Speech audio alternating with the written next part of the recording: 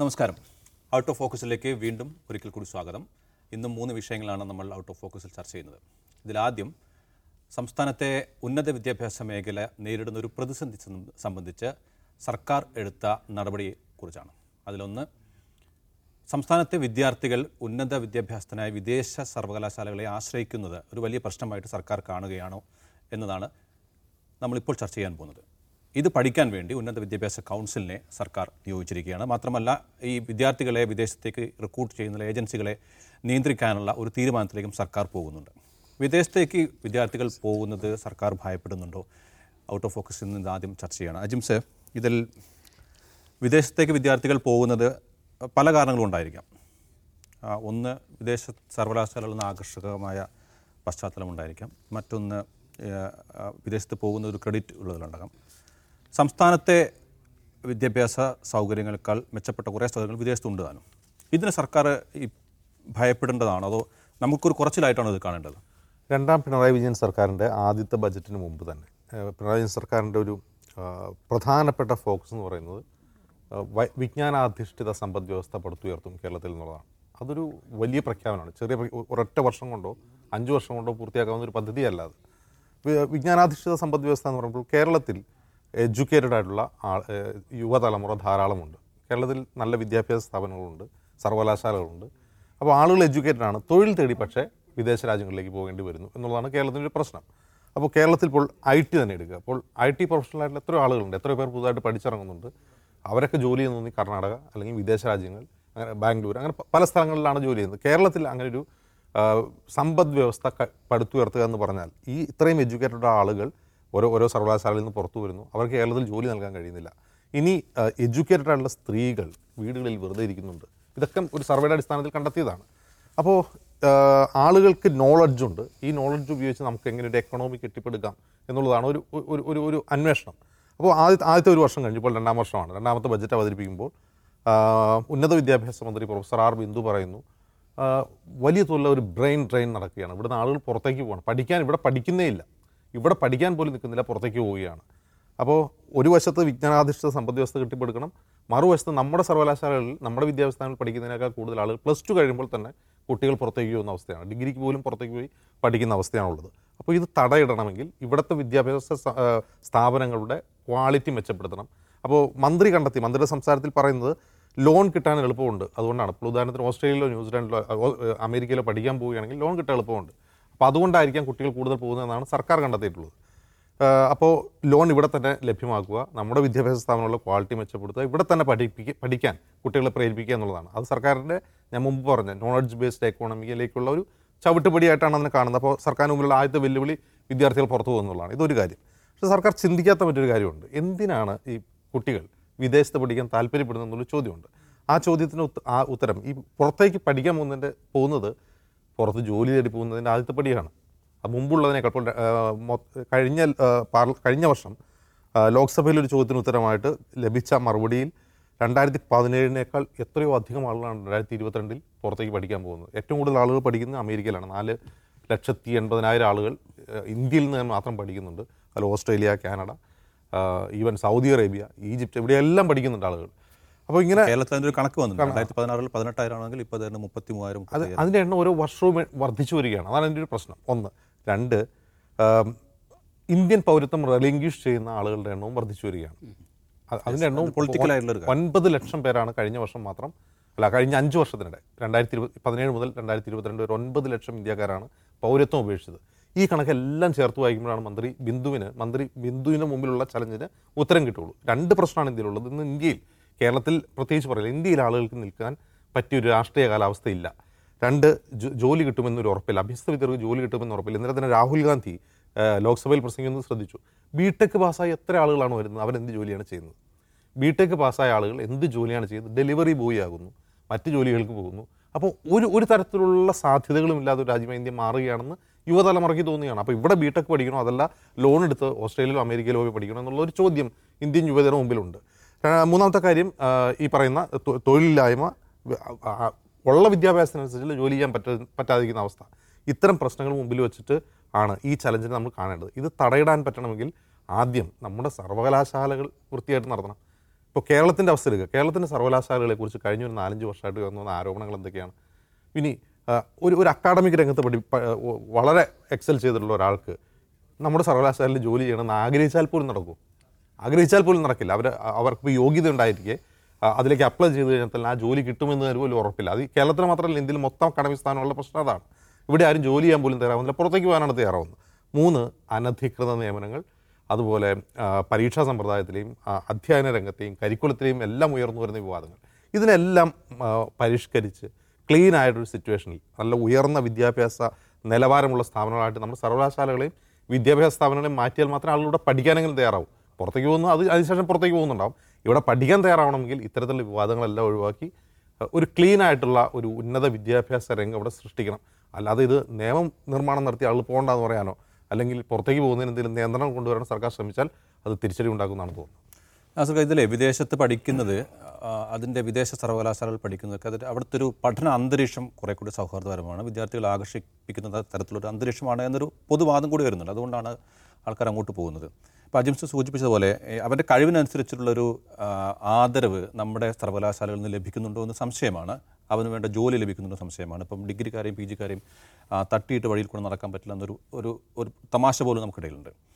ഇതല്ലാതെ രാഷ്ട്രീയമായ കാരണങ്ങൾ കൂടി ഇത്തരം ഒരു മൈഗ്രേഷനിൽ ഉണ്ടോ? ഈ മൈഗ്രേഷനിൽ കാരണങ്ങൾ പലതുണ്ട്. ഒന്നാമത് ഒരു നിരവധി മാനങ്ങളിലുള്ളൊരു അന്താരാഷ്ട്ര പ്രശ്നമാണ്. ഈ പറഞ്ഞ പോലെ കേരളം ഇതൊരു തടയേണ്ട പ്രശ്നമാണെന്നുള്ള കാര്യത്തിൽ എനിക്ക് സംശയമുണ്ട്. ഇപ്പോൾ വിദേശത്ത് പോയി പഠിക്കുക എന്നുള്ളത് ഒരു തടയേണ്ട കാര്യമാണോ? ഇപ്പം അല്ലെങ്കിൽ തന്നെ ലോകത്തുള്ള മുഴുവൻ യൂണിവേഴ്സിറ്റികളും എല്ലാ കോഴ്സുകളുടെയും അതിൻ്റെ ഈ പോസ്റ്റ് ഗ്രാജുവേഷൻ പഠന യൂണിവേഴ്സിറ്റി കോഴ്സുകളുടെ അവസാന ഘട്ടത്തിൽ നടത്തുന്ന ഒരു പരിപാടിയാണ് വിദ്യാർത്ഥികളുടെ എക്സ്ചേഞ്ച് ചെയ്യൽ. ഒരു രാജ്യത്ത് നിന്ന് വേറെ രാജ്യത്തേക്ക് തന്നെ എക്സ്ചേഞ്ച് ചെയ്ത് കൊടുത്തിട്ട് ആ രാജ്യം കണ്ട് പഠിക്കുക എന്നുള്ളത്. പിന്നെ നമ്മുടെ സ്വാതന്ത്ര്യ സമരത്തിൻ്റെ ചരിത്രമൊക്കെ എടുത്താൽ ഇതിൻ്റെ അവസാന കാലഘട്ടത്തിൽ ഇപ്പം ഗാന്ധിജി പോയി തിരിച്ചു വന്നതിന് ശേഷമുള്ള 1917 ശേഷം 1947 വരെയുള്ള ഒരു സ്വാതന്ത്ര്യ സമര കാലഘട്ടത്തിൻ്റെ ഒരു അവസാന കാലഘട്ടത്തിലെ ചരിത്രം എടുക്കുകയാണെങ്കിൽ ഇപ്പോൾ ഇന്ത്യൻ നാഷണൽ കോൺഗ്രസ്സിലാണെങ്കിലും അതിനെ തുടർന്ന് വന്നിട്ടുള്ള സോഷ്യലിസ്റ്റ് മൂവ്മെൻറ്റുകളെയും പിന്നീട് വന്ന കമ്മ്യൂണിസ്റ്റ് മൂവ്മെൻറ്റുകൾ നയിച്ചിട്ടുള്ളവർ മുഴുവൻ വിദേശത്ത് പോയി പഠിച്ചു വന്നിട്ടുള്ള ആളുകളായിരുന്നു. ഇപ്പോൾ ജവഹർലാൽ നെഹ്റു, പിന്നെ മുതൽ ഇങ്ങോട്ട് തുടങ്ങിയാൽ സകലമാണ് ആൾക്കാരോ, ഡോക്ടർ രാമമോഹൻ ലോഹിയ, ജയപ്രകാശ് നാരായണൻ തുടങ്ങി മുഴുവൻ കോൺഗ്രസ് നേതാക്കളും ഈ സോഷ്യലിസ്റ്റ് ഈ ഈ സ്വാതന്ത്ര്യ പ്രസ്ഥാനത്തിൻ്റെ ഇങ്ങനെ ഇതായിട്ട് വന്നിട്ടില്ല മുഴുവൻ യുവ നേതാക്കളും പുറത്തു പോയി പഠിച്ചു വന്നിട്ടുള്ളവരാണ്.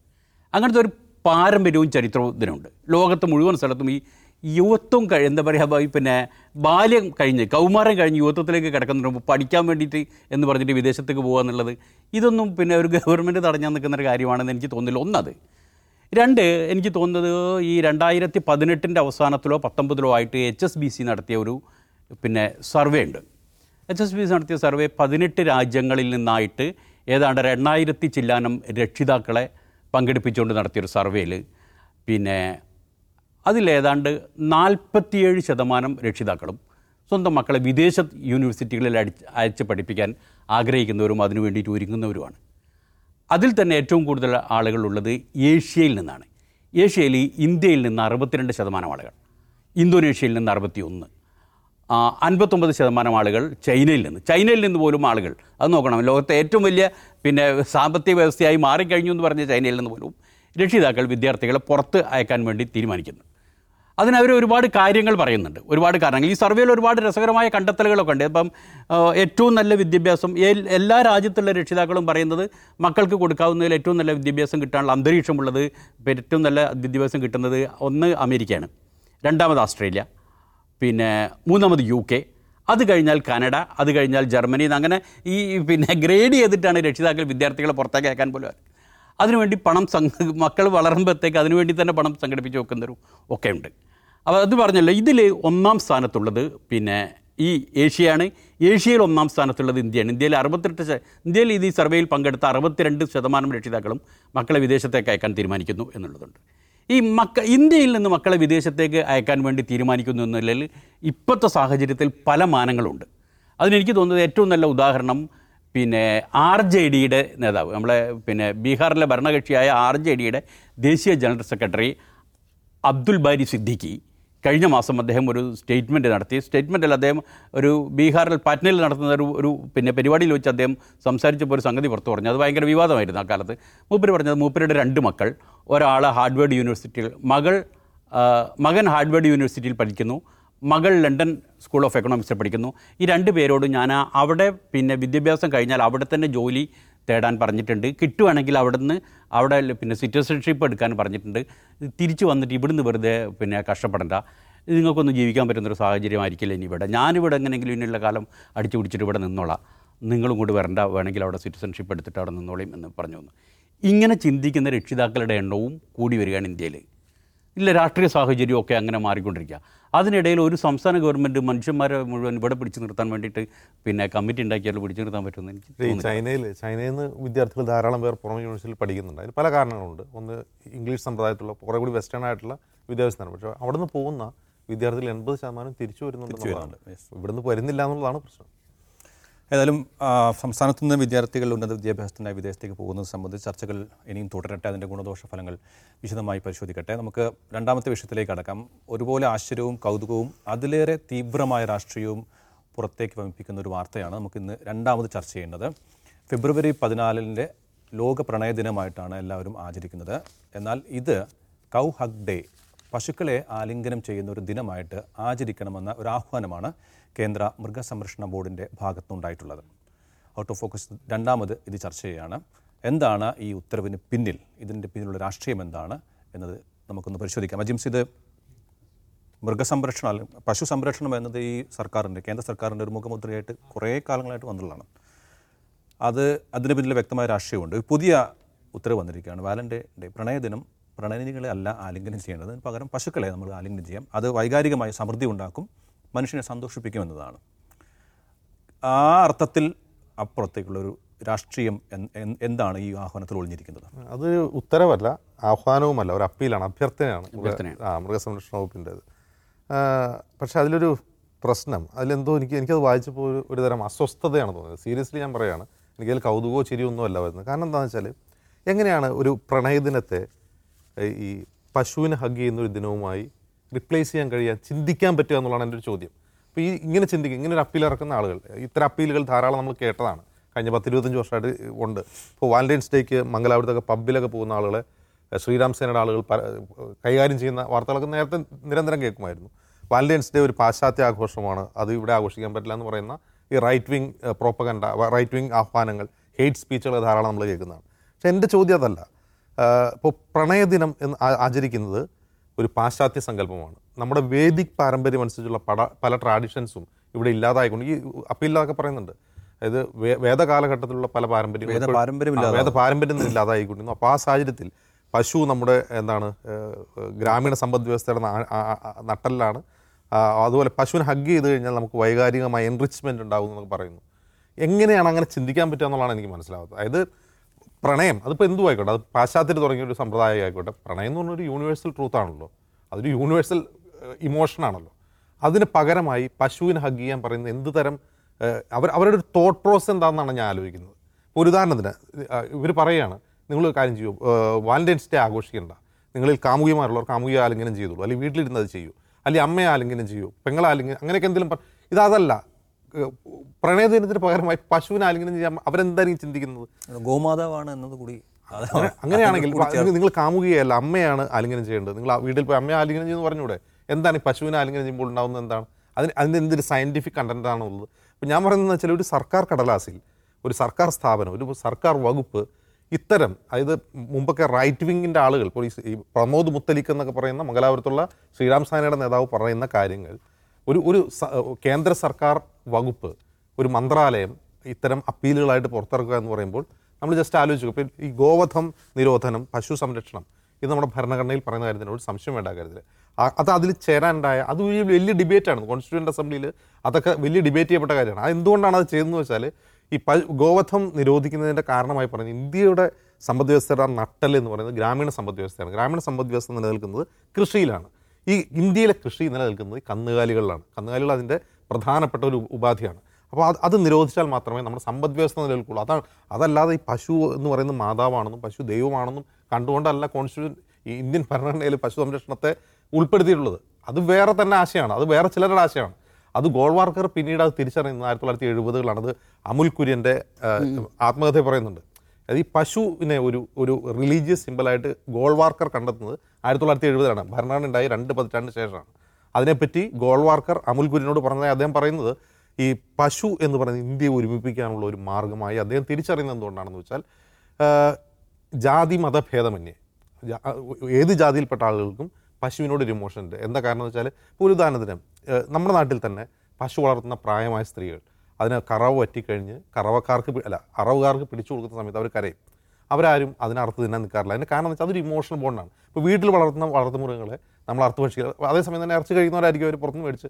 അപ്പോൾ ഈ ഇമോഷനെ നന്നായിട്ട് യൂട്ടിലൈസ് ചെയ്ത്, കാരണം പശുവിനെ ഒരു റിലീജിയസ് സിമ്പിളായി വെച്ചുകൊണ്ട് ഈ അല്ലെങ്കിൽ ഇതിനെ ഇന്ത്യ എന്ന് പറയുന്ന വളരെ ഡൈവേഴ്സിഫൈഡ് ആയിട്ടുള്ള രാജ്യത്തെ ഇവരാഗ്രഹിക്കുന്ന വിധത്തിൽ റിലീജിയസായി ഒരുമിപ്പിക്കാൻ കഴിയില്ലെന്ന് അദ്ദേഹം തിരിച്ചറിയാമായിരുന്നു. അതുകൊണ്ടാണ് അവരത് ചെയ്തത്. അല്ലാതെ പശു സമ്പദ് വ്യവസ്ഥയുടെ നട്ടലാണ് എന്ന ഭരണഘടനയിലെ ആഹ്വാനം കണ്ടുകൊണ്ടല്ല റൈറ്റ് വിങ്ങേഴ്സ് ഇത് പറഞ്ഞുകൊണ്ടിരിക്കുന്നത്. പക്ഷേ ഈ റൈറ്റ് വിങ്ങേഴ്സ് പറയുന്ന ഇതേ കാര്യം ഒരു മന്ത്രാലയം അവരുടെ പേപ്പറിൽ അവരുടെ മുദ്ര വെച്ച് പേപ്പറിൽ ഒപ്പിട്ട് പുറത്തിറക്കുക എന്ന് പറഞ്ഞാൽ നമ്മുടെ രാജ്യം എങ്ങോട്ടാണ് പോകുന്നതെന്ന് ആലോചിച്ചാൽ മതി.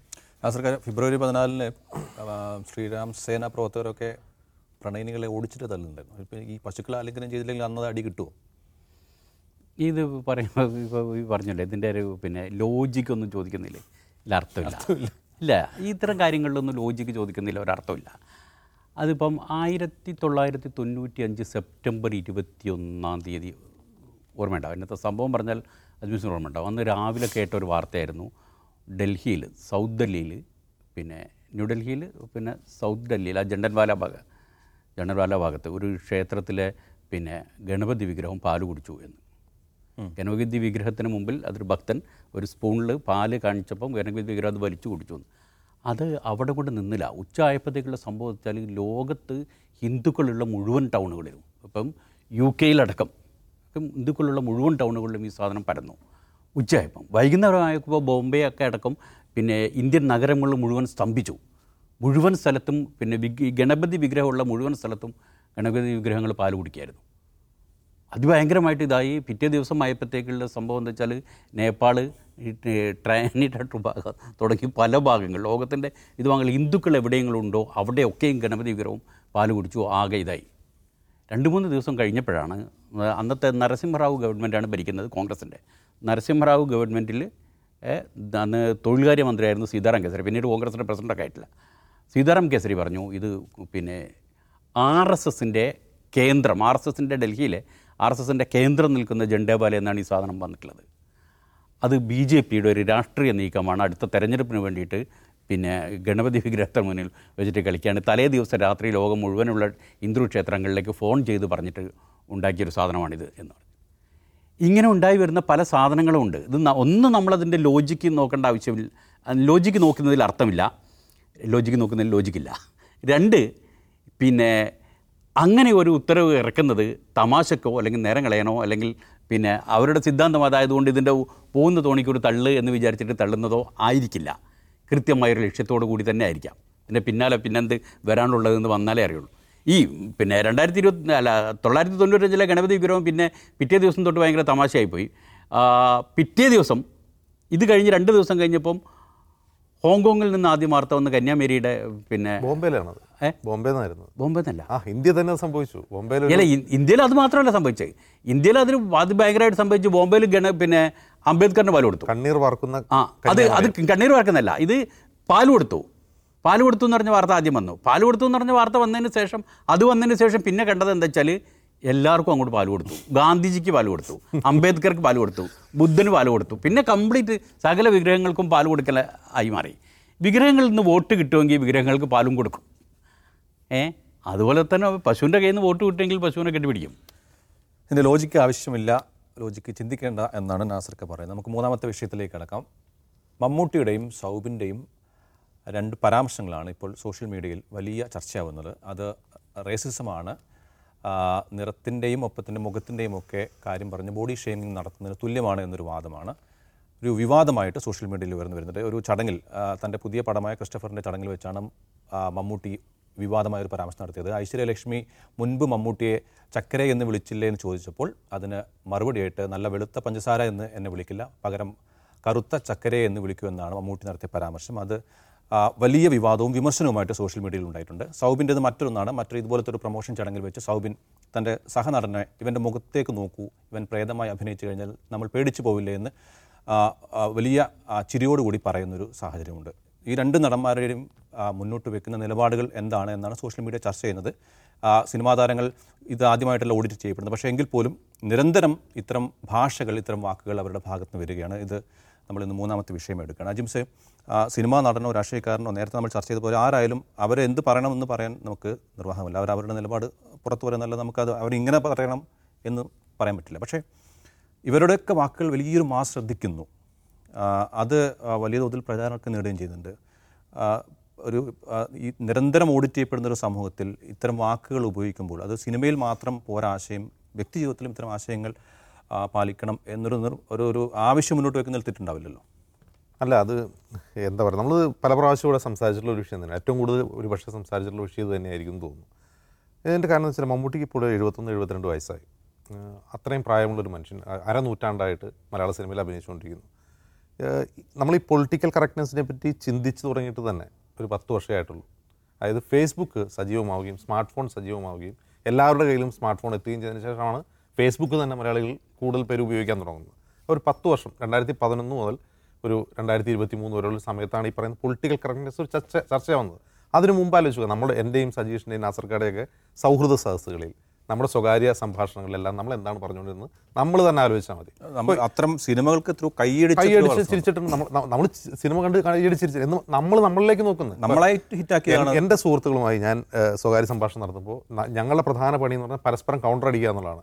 ഈ കൗണ്ടർ അടിക്കുമ്പോൾ എല്ലാം വ്യക്തിപരമായിട്ട് ഇങ്ങനെ തന്നെ ബോഡി ഷെയ്മിങ് നടത്തിയും, അല്ലെങ്കിൽ ഇപ്പോൾ സജീഷ് എന്തെങ്കിലും ഒരു കാര്യം പറയുന്നു, സജീഷ് പറഞ്ഞ എന്തെങ്കിലും ഒരു വാക്ക് തെറ്റിപ്പോയി ആ വാക്കിൽ കയറി പിടിച്ച് തിരിച്ചു പറയും, അപ്പോൾ തിരിച്ചിങ്ങോട്ടും പറയും. ഇങ്ങനെ പരസ്പരം കൊണ്ടും കൊടുത്തും ആക്രമിച്ചാണ്. പക്ഷേ ഇതിൽ ഇങ്ങനെ തമാശ പറയുന്നതിനിടയ്ക്ക് എത്ര ആളുകൾക്ക് മുറിവേൽക്കുന്നുണ്ട് എന്നാണ് നമ്മൾ ചിന്തിച്ചിരുന്നില്ല. നമുക്ക് മുറിവേൽക്കുന്നുണ്ടാകാം, മറ്റുള്ളവർക്ക് മുറിവേറ്റിട്ടുണ്ടാകാം, അവരത് പറയില്ല. അത് അവരുടെ ജീവിതത്തെ പിൽക്കാലത്ത് എത്രത്തോളം ബാധിച്ചിട്ടുണ്ടെന്ന് പോലും നമുക്കിന്നറിയില്ല. പക്ഷെ ഇന്ന് നമ്മളത് മനസ്സിലാക്കുന്നു. അന്ന് മിണ്ടാതിരുന്ന ആളുകൾ, അന്ന് വേദനയോടെ സഹിച്ച ആളുകൾ സോഷ്യൽ മീഡിയ വന്നപ്പോൾ തിരിച്ചു പറയാൻ തുടങ്ങിയിരിക്കുന്നു. അപ്പോഴാണ് ഇത് നമുക്ക് പറ്റിയ അബദ്ധമാണല്ലോ എന്ന് നമ്മൾ തിരിച്ചറിയുകയും തിരുത്തുകയും ചെയ്യുന്നത്. അല്ലാതെ ഇതെല്ലാം നമ്മൾ ഗർഭപാത്രത്തിൽ നിന്ന് പൊളിറ്റിക്കൽ കറക്റ്റ്നെസ് പഠിച്ചിട്ട് വന്നതല്ല നമ്മളാരും. അത് മമ്മൂട്ടി ഒട്ടുമല്ല. മമ്മൂട്ടിയൊക്കെ പഴയ മനുഷ്യനാണ്, 70 വയസ്സുള്ള ഒരു മനുഷ്യനാണ്. അപ്പോൾ സോഷ്യൽ മീഡിയ വന്നപ്പോൾ മലയാളികൾക്കിടയിലുണ്ടായ ഒരു അവബോധം ഇത് പറഞ്ഞു തന്നെ തീർക്കണം. അത് വേറെ കാര്യം. ഇപ്പോൾ മമ്മൂട്ടിയാണ്, അദ്ദേഹം മഹാനായ നടനാണ്, അല്ലെങ്കിൽ മോഹൻലാലാണ്, അദ്ദേഹം വലിയ അഭിനേതാവാണ്. ഇവരൊക്കെ ഇങ്ങനെ എന്തെങ്കിലും സംസാരിക്കുമ്പോൾ നമുക്ക് മിണ്ടാതിരുന്ന് കളയാം. ഇവരെയൊക്കെ നമ്മൾ തിരുത്തേണ്ടതുണ്ടോ? തിരുത്തുക തന്നെ വേണം, ഈ ഓഡിറ്റിംഗ് നടക്കുക തന്നെ വേണം. ഇത് പറഞ്ഞ് ഇപ്പോൾ മമ്മൂട്ടി തന്നെ കഴിഞ്ഞ ദിവസം ജൂഡ് ആൻ്റണിയെ എന്തോ ഇതുപോലെ ബോഡി ഷേമിംഗ് നടത്തി സംസാരിച്ചപ്പോൾ പിന്നീട് ഒരു സന്ദർഭത്തിൽ അദ്ദേഹം പരസ്യമായി മാപ്പ് പറഞ്ഞ ആളാണ്. അപ്പോൾ ഇതിലും അദ്ദേഹത്തിന് അങ്ങനെ ഇതിലെന്ന് പറഞ്ഞാൽ മമ്മൂട്ടിയുടെ ഒരു പ്രശ്നം, മമ്മൂട്ടി കുറേ കൂടി ഇൻ്റർവ്യൂകളിൽ ഗൗരവത്തോടെ സംസാരിക്കുന്ന ഒരു മനുഷ്യനാണ്, കുറേ കൂടി ആഴത്തിൽ കാര്യങ്ങളെ വിശകലനം ചെയ്യുന്ന മനുഷ്യനാണ്. ഈ സിനിമാ പ്രൊമോഷൻ്റെ ഭാഗമായിട്ട് ഇദ്ദേഹം ക്യാമറയുടെ മുമ്പിൽ വന്നിരിക്കുമ്പോൾ ഇദ്ദേഹത്തിൻ്റെ മക്കളെക്കാൾ, കൊച്ചുമക്കളെക്കാൾ പ്രായമുള്ള മറ്റ് അഭിനേതാക്കളോടൊപ്പം വന്നിരുന്ന് ചളി പറയുന്ന ഒരു ശീലം അദ്ദേഹത്തിനുണ്ട്. അപ്പോഴാണ് ഇദ്ദേഹത്തിന് അബദ്ധം വരുന്നത്. ഒരു നിലവാരമില്ലാത്ത ചളി അദ്ദേഹം പറയും. അദ്ദേഹത്തിന് മിണ്ടായിരുന്നാൽ മതി. അപ്പോൾ ഇങ്ങനെ പറ്റുന്ന അബദ്ധങ്ങളാണ് ഇതിലും മുഴുവൻ. മിണ്ടായിരുന്നാൽ തന്നെ പകുതി പ്രശ്നം. ശർക്കരയും പഞ്ചസാരയൊക്കെ നമ്മൾ മധുരമായിട്ട് കണക്കാക്കുന്നതാണ്. അപ്പോൾ അവിടെ പോലും ഒരു അത് മമ്മൂട്ടിക്ക് അത് കഴിയുമ്പോൾ തന്നെ നമുക്ക് തന്നെ മനസ്സിലാവും. മമ്മൂട്ടി ചളി പറയാൻ വേണ്ടി പറഞ്ഞ കോമഡിയിൽ പറ്റുന്ന അബദ്ധങ്ങളാണ് ഇതെല്ലാം. സൗബിൻ ഷൈറും ഇത് തന്നെയാണ്. ഇപ്പോൾ ഈ സൗബിൻ്റെ വീട് കൊച്ചിയിലാണ്. ഈ കൊച്ചിക്കാരുടെ പ്രത്യേകത എന്ന് വെച്ചാൽ കൊച്ചിക്കാർ അസാധ്യമായി കൗണ്ടർ പറയുന്ന ആളുകളാണ് സംസാരിക്കുന്നതിനിടയിൽ. നമ്മൾ ഭയങ്കരമായിട്ട് ചിരിപ്പിക്കും. പക്ഷേ അതിൽ ഈ പറഞ്ഞ പ്രശ്നങ്ങളുണ്ടാവും. പഴയ ആളുകൾ സംസാരിക്കുമ്പോൾ ഈ പറയുന്ന പ്രശ്നങ്ങളുണ്ടാവും. പുതിയ തലമുറ അതിലൊക്കെ കുറച്ച് ഇതാണ്. സൗബിനും നല്ല ഒരു 10-40 വയസ്സുള്ള മനുഷ്യനാണ്. സൗബിനും ഈ ഓൾഡ് സ്കൂൾ തന്നെയാണ്. അപ്പോൾ സൗബിനും ഈ അബദ്ധങ്ങൾ പറ്റും. അപ്പോൾ ഈ അബദ്ധങ്ങൾ പരസ്പരം ചൂണ്ടിക്കാണിച്ച് തിരുത്തി സഹാനുഭൂതിയോടെ, അല്ലാണ്ട് നമുക്ക് മമ്മൂട്ടിയും മോഹൻലാലും പൊളിറ്റിക്കൽ കറക്റ്റ്നെസ്സില്ലാതെ സംസാരിക്കുന്നു, അവരെ അങ്ങോട്ട് ആക്രമിച്ച് കളയാം. അതല്ല, ഇത് പരസ്പരം ചൂണ്ടിക്കാണിച്ചും തിരുത്തിയും തന്നെയാണ് ഒരു സിവിലൈസ്ഡ് സൊസൈറ്റി മുന്നോട്ട് പോകുക. അങ്ങനെ ചൂണ്ടിക്കാണിക്കുന്നതായിട്ട് പറഞ്ഞാൽ മതി. അതിൽ ഞങ്ങളൊക്കെ ഭയങ്കര പൊളിറ്റിക്കൽ കറക്റ്റ്നെസ്സിൻ്റെ അപ്പോസ്തലന്മാർ, അവരൊക്കെ മോശം, അതിലൊന്നും കാര്യമൊന്നുമില്ല. എല്ലാവരും ഒരു 10 കൊല്ലം മുമ്പ് ഇങ്ങനെയൊക്കെ തന്നെയായിരുന്നു. നമ്മൾ മാറുന്നുണ്ട്. ചിലർ കുറച്ച് വേഗം മാറും, പുതിയ തലമുറ കുറേ കൂടി നന്നായിട്ട് പഠിക്കും, പഴയ തലമുറ മാറാൻ സമയമെടുക്കും. അങ്ങനെ തന്നെയാണ് ഇത് കാണുന്നത്. നാസർ, ഇതിൽ മമ്മൂട്ടിയും സൗബിനെയൊക്കെ അനുകൂലിക്കുന്ന ആൾക്കാർ പറയുന്നത് ഒരു ജസ്റ്റ് എ ജോക്ക്, ഒരു തമാശയായിട്ട് കണ്ടാൽ മതി എന്നാണ്. അജിംസ് പറഞ്ഞതുപോലെ തന്നെ നമ്മളിപ്പോൾ ഇപ്പോൾ ഒരു 3 പേര് സംസാരിക്കുന്നിടത്തിൽ അതിൽ ഒരാൾക്ക് ഈ പറഞ്ഞ പോലെ ഒരു വേദന ഉണ്ടാക്കുന്ന പരാമർശം നടത്തി കഴിഞ്ഞാൽ അയാൾക്കത് തമാശയല്ല എന്നുള്ളതാണ്. അപ്പോൾ ഇത്തരം പരാമർശങ്ങൾ ഒരു വെറും തമാശയായിട്ട് കാണേണ്ടതാണോ, അതല്ലെങ്കിൽ നമ്മൾ നിരന്തരം ഓഡിറ്റ് ചെയ്യപ്പെടേണ്ട ഒരാവശ്യത്തിലേക്കാണ് ഈ വിവാദം പോകുന്നതെന്നാണ്? ഈ തമാശയായിട്ട് കണ്ടിരുന്ന കാലം കഴിഞ്ഞു എന്നാണല്ലോ ഈ പറഞ്ഞു വന്നത്. തമാശയായിട്ട് കണ്ടിരുന്നൊരു കാലം ഉണ്ടായിരുന്നു. അതിൻ്റെ ഈ തമാശയായിട്ട് കണ്ടിരുന്ന കാലത്തിൽ തന്നെ ജീവിക്കുന്ന ഒരു പക്ഷേ എനിക്ക് തോന്നുന്നത് സിനിമാക്കാരെക്കാൾ കൂടുതൽ അത് അവിടെ തന്നെ ഇപ്പോഴും ജീവിക്കുന്നത് രാഷ്ട്രീയക്കാരാണ്. അതുകൊണ്ടാണ് നമ്മളെ പിന്നെ KPC പ്രസിഡൻ്റൊക്കെ അടുത്ത കാലത്ത് പോലും ഇങ്ങനെ നിരന്തരമായിട്ട് സംഭവങ്ങൾ പറ്റിക്കൊണ്ടിരിക്കുന്നത്. എയറിൽ നിൽക്കുന്നത്. അതിൻ്റെ ഒരു പ്രശ്നം എന്താ വെച്ചാൽ എനിക്ക് ഇത് ആലോചിക്കുമ്പോഴൊക്കെ നിങ്ങളൊക്കെ ഈ പൊളിറ്റിക്കൽ കറക്റ്റ്നെസ് എന്ന് പറയുമ്പോഴൊക്കെ എനിക്ക് ഓർമ്മ ഒരു VSനെയാണ്. VSൻ്റെ ഒരു പിന്നെ തെരഞ്ഞെടുപ്പ് പ്രസംഗം ഉണ്ടായിരുന്നു. നമ്മളെ സുശീല ഗോപാലൻ ആലപ്പുഴയിൽ നിന്ന് ലോക്സഭയിലേക്ക് മത്സരിക്കുന്നു. അമ്പലപ്പുഴ നിന്ന് അന്ന് CPMലുള്ള പിന്നെ TJ ആഞ്ചലോസ് മത്സരിക്കുന്നു. TJ ആഞ്ചലോസ് പിന്നെ CPIയിൽ പോരുന്നു. അപ്പോൾ ഉപതിയുടെ പ്രസംഗത്തിൽ പറയാം പിന്നെ ഇടതുപക്ഷ ഇയാൾ പിന്നെ ഇവരുടെ സുശീല ഗോപാലൻ്റെ പ്രസംഗത്തിന് വേണ്ടിയിട്ട് സുശീല ഗോപാലിൻ്റെ പര്യടനത്തിന് വേണ്ടിയിട്ട് VS വന്നിട്ട് VSൻ്റെ പ്രസംഗമാണ്. VS പ്രസംഗിക്കുന്നത് ഇടതുപക്ഷ ജനാധിപത്യ മുന്നണി 2 റോസാ പുഷ്പങ്ങളെയാണ് ഈ മണ്ഡലത്തിൽ നിർത്തിയിട്ടുള്ളത്. ലോകസഭയിലേക്ക് ഒരു റോസാ പുഷ്പം സുശീല ഗോപാലൻ, നിയമസഭയിലേക്ക് ഒരു റോസാ പുഷ്പം TJ ആഞ്ചലോസ്. മറുപക്ഷത്തുള്ളവർ നിർത്തിയിരിക്കുന്ന 2 തീട്ട കണ്ടികളെയാണ് എന്ന്. അന്നൊക്കെ ഈ പറഞ്ഞതുപോലെ ഫേസ്ബുക്കും സോഷ്യൽ മീഡിയ ഒക്കെ ഉണ്ടായിരുന്നെങ്കിൽ എന്തായിരുന്നു സ്ഥിതി എന്നുള്ളത്. ഇവിടുന്ന് അങ്ങോട്ട് മാറിയിട്ട് അതിനേക്കാൾ സഹിക്കാൻ പറ്റാത്ത സാധനങ്ങൾ നടന്നിട്ടുള്ളതാണ് നമ്മുടെ കേരള നിയമസഭയിൽ. നമ്മുടെ കേരള നിയമസഭയിലൊക്കെ ഈ R ബാലകൃഷ്ണപിള്ളയൊക്കെ പിന്നെ ശോഭന ജോർജിനെ നിർത്തി പറഞ്ഞിട്ടുള്ള പറച്ചിലൊക്കെ കേട്ടിട്ടുണ്ടല്ലോ. ശോഭന ജോർജ് ആയതുകൊണ്ട് വേറെ ആരെങ്കിലും ആണെങ്കിൽ തല്ലിപ്പോകും. അവരായതുകൊണ്ട് ഇത് കേട്ട് നിൽക്കുന്ന നിവൃത്തിയല്ലാതെ അന്നത്തെ സാഹചര്യത്തിലും അതുപോലെ തന്നെ പിന്നെ CHൻ്റെത് പോലും ഉണ്ട്. നമ്മൾ ഈ എത്ര മഹാനായ നേതാവെന്നും മുഖ്യമന്ത്രി എന്നൊക്കെ പറയുന്ന CH പോലും പിന്നെ കേരള കോൺഗ്രസ് നേതാവ് പെണ്ണമ്മ പിന്നെ ജേക്കബിനോട് പറഞ്ഞ മറുപടികളൊക്കെ ഉണ്ട്. എനിക്ക് തോന്നിയിട്ടുള്ളത് പിന്നെ ആദ്യം പിന്നെ രാഷ്ട്രീയ നേതാക്കളായിരുന്നു ഇത്, പിന്നെ സിനിമക്കാരല്ല, സിനിമയിലെ സംഭാഷണങ്ങളായിരുന്നു. അത് കഴിഞ്ഞിട്ട് മാത്രമാണ് ഈ സിനിമയ്ക്ക് പുറത്തിൽ നിന്ന് പറയുന്ന സംഭാഷണങ്ങൾ വരുന്നുള്ളൂ. ഏതായാലും അതും തിരുത്തി തുടങ്ങിയെന്നാണല്ലോ. മമ്മൂട്ടി തന്നെ കഴിഞ്ഞ ആഴ്ചയിൽ ഒന്ന് തിരുത്തി. ഇങ്ങനെ തിരുത്തി വരികയല്ലാതെ വഴിയില്ല. എത്ര കാലം വന്നാലും എല്ലാവരും തിരുത്തിക്കോളും, നമ്മളത് തിരുത്തിക്കോളും. തീർച്ചയായിട്ടും നിരന്തരം ഓഡിറ്റിംഗ് ഇത്തരം കാര്യങ്ങൾ ഉണ്ടാകട്ടെ, എന്നാൽ മാത്രമേ നമ്മൾ മൊത്തത്തിൽ കുറേ കൂടി നല്ലൊരു സമൂഹമായി മാറുകയുള്ളൂ എന്നാണ് തോന്നുന്നത്. ഔട്ട് ഓഫ് ഫോക്കസ് ഇന്നിവിടെ അവസാനിക്കുകയാണ്. നാളെ മറ്റു വിഷയങ്ങളുമായി വീണ്ടും കാണാം.